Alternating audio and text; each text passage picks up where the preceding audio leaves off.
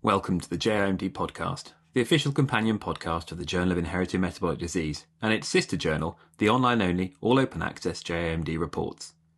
JOMD Reports articles are made freely available to read, download and share immediately on publication, and also appear in a bi-monthly collection. Find JOMD Reports via a search engine or using the Wiley online library app to have all your articles with you on the go.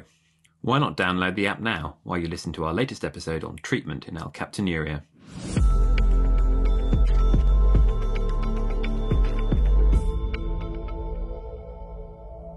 Hello there. It's always a treat to revisit topics and a pleasure when I get to welcome back guests, not least because it means they didn't hate it the first time around. The first time I spoke with Professor Ranganath, I called the podcast Everything About Alkaptonuria, but that was a little premature, so it's great to be able to correct this oversight and to have a focus on treatment this time around. Alongside Professor Ranganath, I have his co-author, collaborator and co-founder of the AKU Society, Dr. Nick Siru. Nick, welcome to the podcast, and Ranga, welcome back. Hello. Good to be back.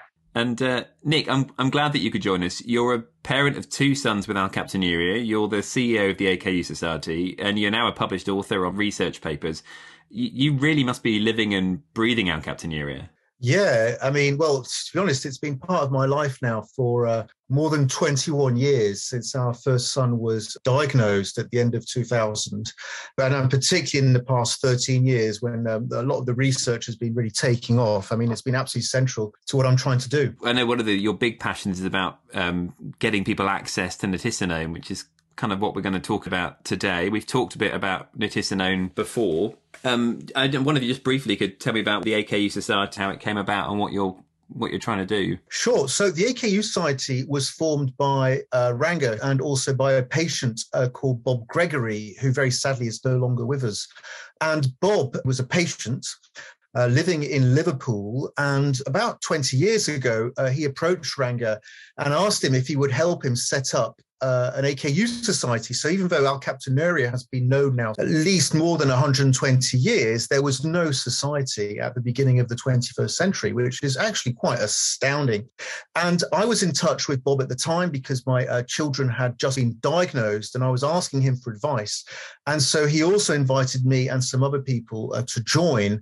And that's when the AKU Society was set up. And at the core, it has always been about getting a treatment to the patients, supporting the patients and really delivering some kind of groundbreaking research so that people with this devastating rare disease don't have to live with all the pain and the suffering for the rest of their lives. And you've mentioned research there. There are two papers from JMD Reports that have led to this sort of podcast reunion with Ranga, one of which is looking at nitisinone dosing and the other one looking at the impact of protein restriction in AKU. Both these papers come on the back of the SONIA 2 study. What was SONIA 2, and is it fair to say it's named after a Liverpudlian singer? There's a SONIA, SONIA, is suitability of nitisinone in Alkaptonuria. And there were two SONIA studies. There was SONIA 1, which was a phase 2 dose-finding study, and SONIA 2, which was a phase 3 clinical efficacy study. And these were absolutely crucial. I mean, we heard the other day that the SONIA 2 study, which was on 138 patients across Europe and the Middle East, is the biggest ever study of an inborn error of metabolism to happen. So it's quite groundbreaking. And I think it's quite right, really, that AKU, which was the first disease ever shown to be inherited, also have that place. And nitisinone is the drug that we've been working on. Ranga led all the studies on nitisinone incredibly successfully. And it wasn't easy because about 15 years ago, the NIH in the States was studying nitisinone, and they did a study, and their study failed because it wasn't on enough patients, wasn't looking at the right endpoints and all that. And Ranga and his team managed to learn from this and to develop a kind of clinical study design, which just has changed everything for AKU patients because the study was successful. The drug has been approved by the European Medicines Agency, which is amazing, and it's now accessible to patients across Europe. So it's absolutely fantastic, and it hasn't been easy to accomplish that. that, because whilst the regulatory process is all centred in Europe, and also at the time the UK was part of it, the whole HTA process is a bit of a shambles, to be honest. Every country does their own thing. They don't necessarily understand the disease. They have other considerations to take in place. But overall, it's been successful, and we're really pleased about that. I mean, you say it's been very successful, but one of the papers looks at protein restriction, but the Sonia study itself didn't necessarily advise protein restriction. So is protein restriction a necessary part of alkaptonuria management, or is it just in the context of patients on nitisinone treatment? It's for patients on nitisinone treatment, but I'll hand over to Ranga because he's the expert on this and the one who's been developing the guidelines. Thank you, Nick. I think you explained the Sonia studies really well there. The Sonia 2 study was a challenge because these were patients from across Europe with different languages, different habits, and would have been impossible for this large number of patients to have an active dietetic plan to manage the tyrosine levels as we went along. So Sonia 2 basically was a study where we didn't intervene in terms of active dietary management. The patients were given some dietary advice about how to reduce the amount of protein in the diet so that they could stay in the study for longer. And basically, we were just reinforcing that message each time the patients came to the trial center. And that was the protein restriction that we used. And if you really think back to why did we use protein restriction, we used it primarily to decrease the possible side effects of high tyrosine, such as keratopathy. We had 3 clinical sites. We had Paris, we had Pištany in Slovakia, and we had Liverpool in the UK. And in the Liverpool, we had mostly people from overseas because we couldn't recruit any UK patients into the study because they were already coming to the National Alkaptonuria Center to receive nitisinone. So we couldn't ethically take the chance of them going on to the no treatment arm. So, and because of the language issues, I suspect we probably had the least success in terms of protein restriction of the 3 sites. We asked them to cut back a little bit on the diet. We gave them information in form of dietary sheets as to which were the high tyrosine-rich foods, and to avoid those if possible, and to eat a little bit less protein generally. So that was the extent of the protein restriction. Paris had the best, and of course, I think they also used a dietitian reinforced advice at every visit. So there's a little bit of difference in the way the diet was carried out at the 3 sites. And the UK had the least change in terms of dietary protein, as we assessed it by means of urinary urea, 24-hour excretion. And we had the most keratopathy. Out of the 10, 6 were from UK, from Liverpool side. There were 3 from Pištany in Slovakia, and there was 1 from Paris. I know in AKU people have used protein restriction as a way of dealing with the disease, and it's not been very successful. I mean, even the New England Journal of Medicine paper, I think it was 2002, also failed to find any effect of diet in terms of modifying AKU. And we found the same in a previous publication where we didn't find any effect of protein restriction on AKU itself. So you're saying that for patients pre-nitisinone, there is no value in reducing protein? Yeah, we didn't find any value, and others have also not found any value. In other words, we are saying that you have to really squeeze down the protein so low that you have other problems such as malnutrition, social isolation, affecting your growth, all kinds of things. And so unless you do that, you're not going to squeeze down the alkaptonuria process just by dietary protein alone. But if you're before the patient's pre-nitisinone, there's no value. That's true. I mean, you have to remember that we based our study design on the NIH clinical trial. And the NIH clinical trial also didn't use any protein restriction. So basically, their patients ate what they wanted for 3 years. And they used a lower dose, 2 milligrams, and they had a single case of keratopathy in their experience. In the Sonia 2, it was different because we used 10 milligrams of nitisinone. And again, we didn't use any active dietary management, even though we encouraged them to decrease the dietary protein. And we had 10 patients who experienced keratopathy. So there's a little bit of a difference there between the 2. And the keratopathy, how significant is that? The keratopathy is problem for patients because they get a painful eye, it's tearful, blurred vision is an issue, and they get a red eye. So those are all the features of keratopathy. The great news about that is it's temporary. So as soon as you recognize the problem, you stop taking the drug. Within 2 weeks, you're back to normal. So it is not an irreversible problem. Okay, so it's manageable, but it's obviously a concern, and it brought about this need for the suggested protein reduction. So in the National Center, we have a dietitian who takes 7 days food diaries, who also checks blood spots and blood samples for serum tyrosine. And so that is a very rigorous tyrosine management plan. And we have thresholds there, just like you have in the pediatric practice of PKU. So if the serum tyrosine is less than 500 and the protein intake is about 1 gram per kilogram body weight, and we think that's fine, we don't need to do anything more. So if the serum tyrosine is higher than 500 and under 700, then we decrease the protein intake to about 0.9 grams per kilogram body weight. And if it's 700 to 900, then it becomes 0.8 milligrams protein per kilogram body weight. And if it's over 900, then of course we start to think about tyrosine and phenylalanine-free amino acid supplements and so on. So one of the downsides of approaching the serum tyrosine management through protein restriction is that you're really squeezing down not just on phenylalanine and tyrosine, but on all the other amino acids that you need as well. And one of the major things about protein is it's highly satiating. So what we found in SONIA 2 is really quite effective decrease in protein intake, even though these were not patients who were actively supervised. There were 15-20% decrease in protein intake based on the urea. What's really interesting about these is, even though they decreased the protein intake, their weights went up. And we think the weight went up because of the satiation effect.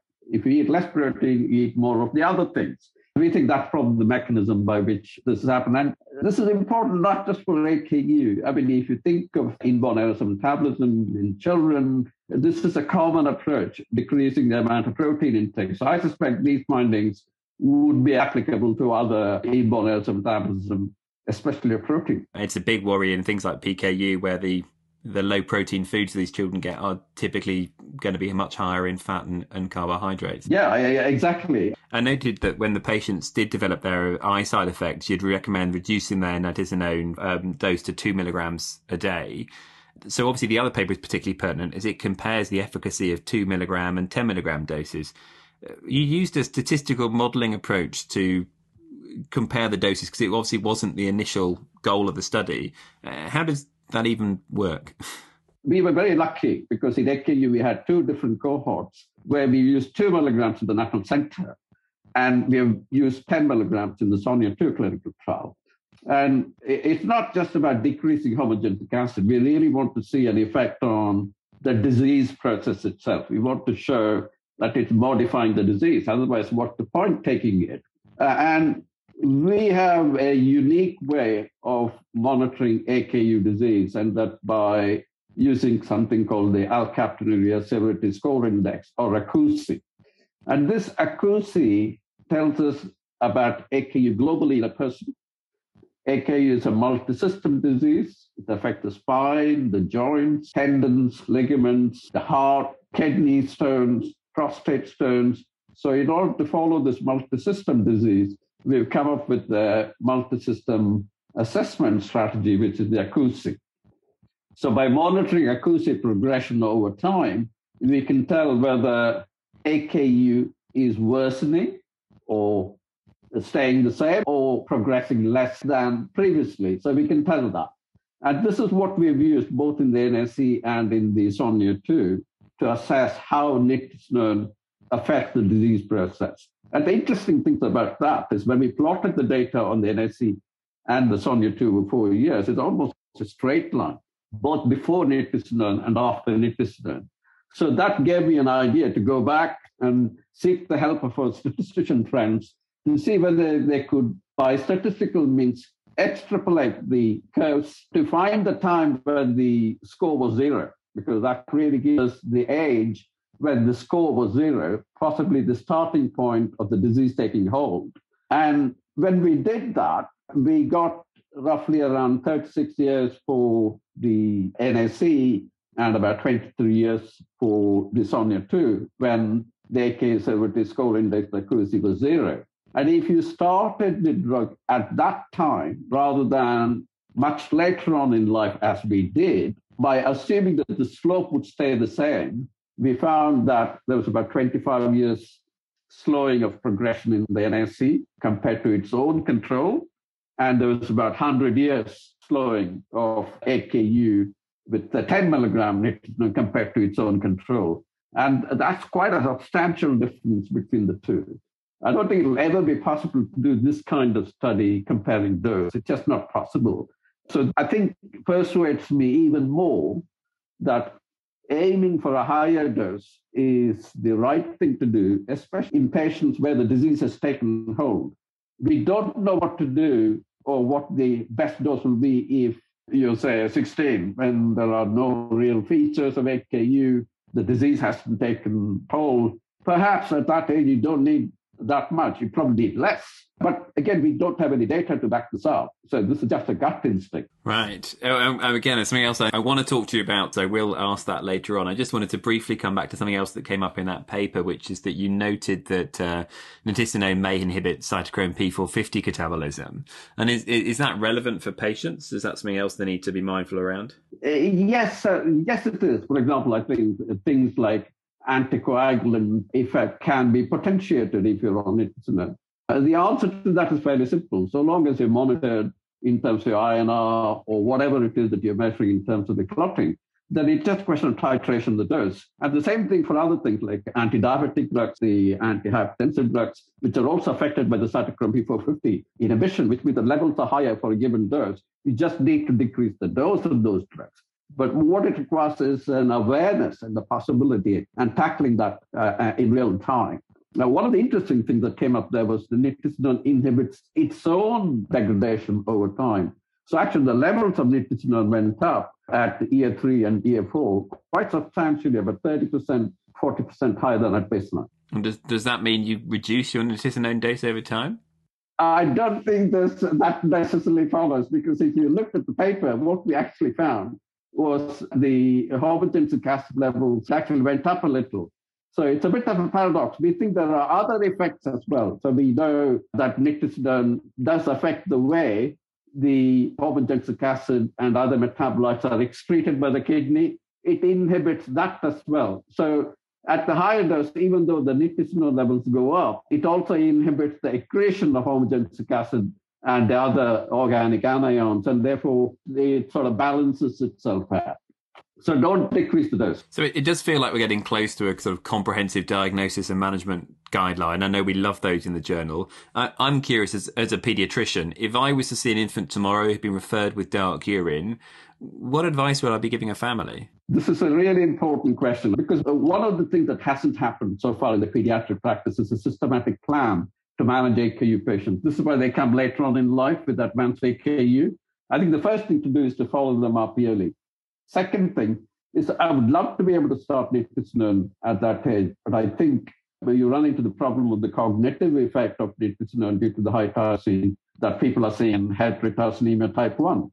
So I think until we know more, I don't think it is advisable to start treating children with nitisinone, especially since the disease doesn't take hold until much later on in life. So this is the reason why in the NAC, the National Alkaptonuria Centre in the UK, we see patients from the age of 16 onwards when children are labelled adults and they come to the National Centre.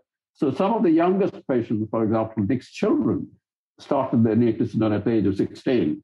And they've been fine. There are no problems at all with cognition. In fact, we've also published another recent paper on our 7-year experience of cognitive side of things on nitisinone in the NAC. And it's been absolutely fine. We haven't found any evidence of problems at all there. So in terms of what to do about children, I think you should ensure good hydration, because there's a lot of hormotensive acid coming out in untreated children. And especially in hot summers, I think you want to drink plenty so that you minimize the risk of kidney stones. The second thing is you need to monitor them for complications as you go along, including kidney stones. I think if somebody goes on vitamin C, there's an even slightly higher risk because vitamin C comes out in the urine. complications monitoring on an annual basis is important. And I think more importantly also is to think about the kind of physical activity that would be suitable for a person with AKU, given the joints and the spine are huge targets. So I think sensible physical activity is important, but at the moment the evidence base isn't that great in terms of what to advise. So we tell them that cycling is okay, walking is good exercise, swimming is a great exercise, high contact sports are probably not a great idea. And also thinking about the hobbies and jobs and all of those things, because we've had patients who had problems with their jobs because they have not been able to stand giving a lecture for any length of time and they've had to retire early. So advise on what kind of things might be more suitable in terms of hobbies, sports, jobs. All of these things, I think, are things you can think about during the pediatric age. So triathlons and not rugby, plenty of fluids, and then on the nitisinone at 16. Yeah. Well, we haven't got any plans to do a study of nitisinone in children at the moment because it's irreversible. If you give nitisinone to children without knowing a little bit more about it and you cause learning difficulties and brain damage, it's irreversible. So there is an ethical issue here. We thought what would be more important is to try and get a bit more evidence on the natural history of AKU progression in childhood, because there's no such study at the moment. And Nick may want to say something about that now, because we are in the stages of planning a pediatric study. Yes, so James, so it's called Sophia Pediatric, which is similar to the Sophia study we did as part of the whole Developer Cure program, which was to find out at what age really the ochronosis starts. And this is happening in the UK. We have Birmingham Children's Hospital that is coordinating it with funding from the AKU Society. So we raised funds from a number of trusts and foundations, but also last year we did a BBC Radio 4 appeal that was very successful, and that raised around £30,000 to go towards this. So it'll be really looking at children with AKU over the age of 5 and trying to understand really if we can see at what age the ochronosis starts, because that will obviously give us a better indication of at what age we need to start treating with nitisinone. So my children started around age of 16, 17, both of them, going to the National AKU Centre, and it's going really well. We are really pleased. I mean, obviously the National AKU Centre is absolutely fantastic. In April, it'll be 10 years since Ranga set up the National AKU Centre in Liverpool, and it has transformed the care of AKU patients, because before the National Centre, they were basically being pushed around from one appointment to the next and never knowing what would happen. But now people have access to nitisinone, and so we're really pleased with that. And clearly, if the children's study shows that ochronosis starts earlier, then we need to think quite seriously about whether to treat with nitisinone at that age. And how do you look for the ochronosis? I mean, I appreciate you can see it in ears and eyes. Well, there's a whole battery of techniques, but I'll hand back to Ranga because he's the one who's designed the study. Thank you, Nick. We are looking at the eye and ear, really, because you can take digital photographs and you can pore over them and score them later on quite reliably, really, rather than doing it in real time while you're seeing the children. The other thing we're doing is we're using something called Raman spectroscopy. In the Sophia study in adults, we did an ear cartilage biopsy to see whether there's ochronosis, even though we didn't see any color change in the ear. And of course, it's more difficult to do in children. And also we found that the ear biopsy is not reliable because it's patchy and you don't really know whether you're hitting the right place to get the maximum pigment. So for all those reasons, we're doing a different thing called Raman spectroscopy. Spectroscopy is a common technique used to follow colors. And we are planning on doing this in London. So children will go to the National Orthopaedic Hospital in London, where they will have this Raman spectroscopy of their tendons, the Achilles tendon, a site where there's a lot of ochronosis, and Achilles tendon ruptures are not uncommon in AKU. So those are the three things we're using in terms of the ochronosis.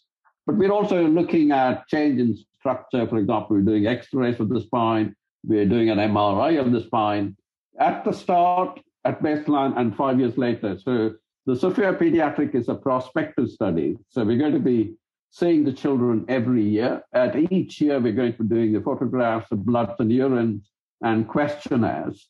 But at the start and at the end, we're going to be doing the Raman spectroscopy, the X-ray and the MRI, and we're also doing another thing called gait analysis. So gait analysis is fairly non-invasive, but it gives us a very good idea of functional changes in gait. And from the NSE data, we are seeing changes in gait even at the age of 16. So even Nick's children had gait which is not entirely consistent with the normal 16-year-old. So this is the reason why we've tagged that on into the Sophia Pediatric. So the Sophia Pediatric will be quite informative. It'll give us an idea when the optosis actually takes hold. And we are hoping also to identify biomarkers if there are any in the blood and urine. So we've got Nordic Biosciences in Copenhagen. We're going to be looking at cartilage, bone, and tendon biomarkers to see if there's any signal there that we can use.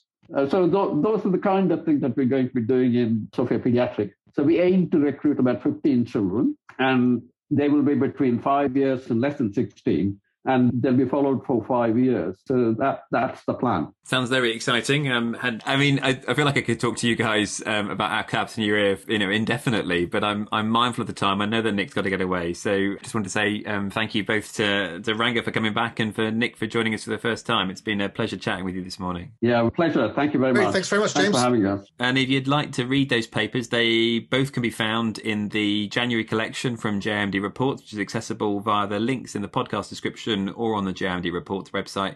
And if you'd like to hear more from us, including the increasingly misnamed Everything About Alkaptonuria episode we recorded last year, then do search for JMD Podcast wherever you like to listen. Until next time, thank you for listening. Goodbye.